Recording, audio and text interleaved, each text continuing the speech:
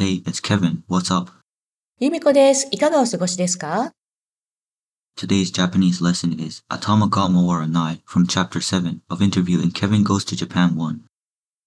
今日の日本語レッスンは、チャプター7、面接から頭が回らないです。Let's listen to the sentences. でも、英語を教えたことはないんだね。But you've never taught English before, have you? ないです。No.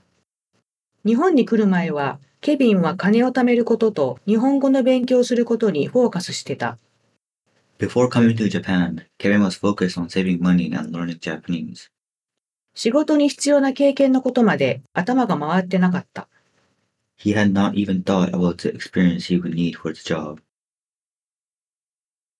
In this chapter, Kevin had thought only about studying Japanese before coming to Japan, and Atama ga mawati nakata about the skills and experience needed to get a job on a working holiday, but he couldn't think that far ahead.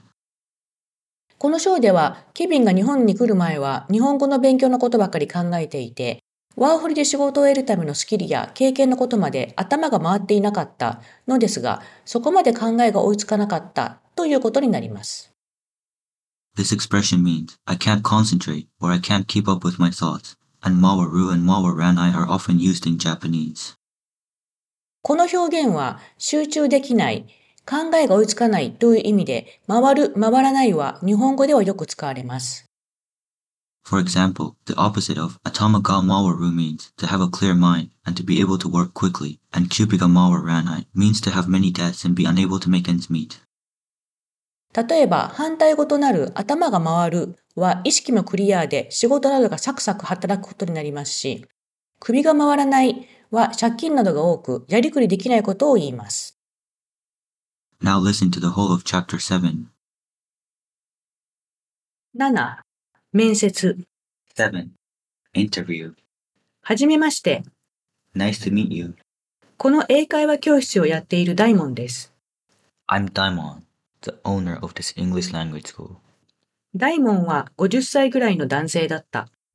Daimon was a man of about 50 years old. 髪とひげに白髪が混じっていたが、顔はシワもなく若く見えた。His hair and beard were mixed with gray, but his face was wrinkle-free and looked young. ケビン・カートライトです。I'm Kevin Cartwright. これ、履歴書です。Here's my CV. お、日本のを用意してきたか。Oh, you've prepared the Japanese one. 大門は丁寧に見始めた。Daimon began to look at it carefully. ワーホリで日本に来たけど建築家なんだね。You came to Japan on a working holiday, but you're an architect. はい。Yes. ケビンはユキオに一緒に来てもらえばよかったと後悔していた。Kevin regretted that he should have asked Yukio to come with him. ブライアンはクラスの準備に行ってしまい、大門と2人だけだった。Brian had gone to get ready for class, so it was just him and Daimon. でも英語を教えたことはないんだね。But you've never taught English before, have you? ないです。No. 日本に来る前は、ケビンは金を貯めることと日本語の勉強をすることにフォーカスしてた。Before coming to Japan, Kevin was focused on saving money and learning Japanese. 仕事に必要な経験のことまで頭が回ってなかった。He had not even thought about the experience he would need for the job. 大門はケビンの履歴書を見ながら何か考えていた。Daimon was looking at Kevin's resume and thinking about something. まあ、ワーホリで来た人を応援したいからね。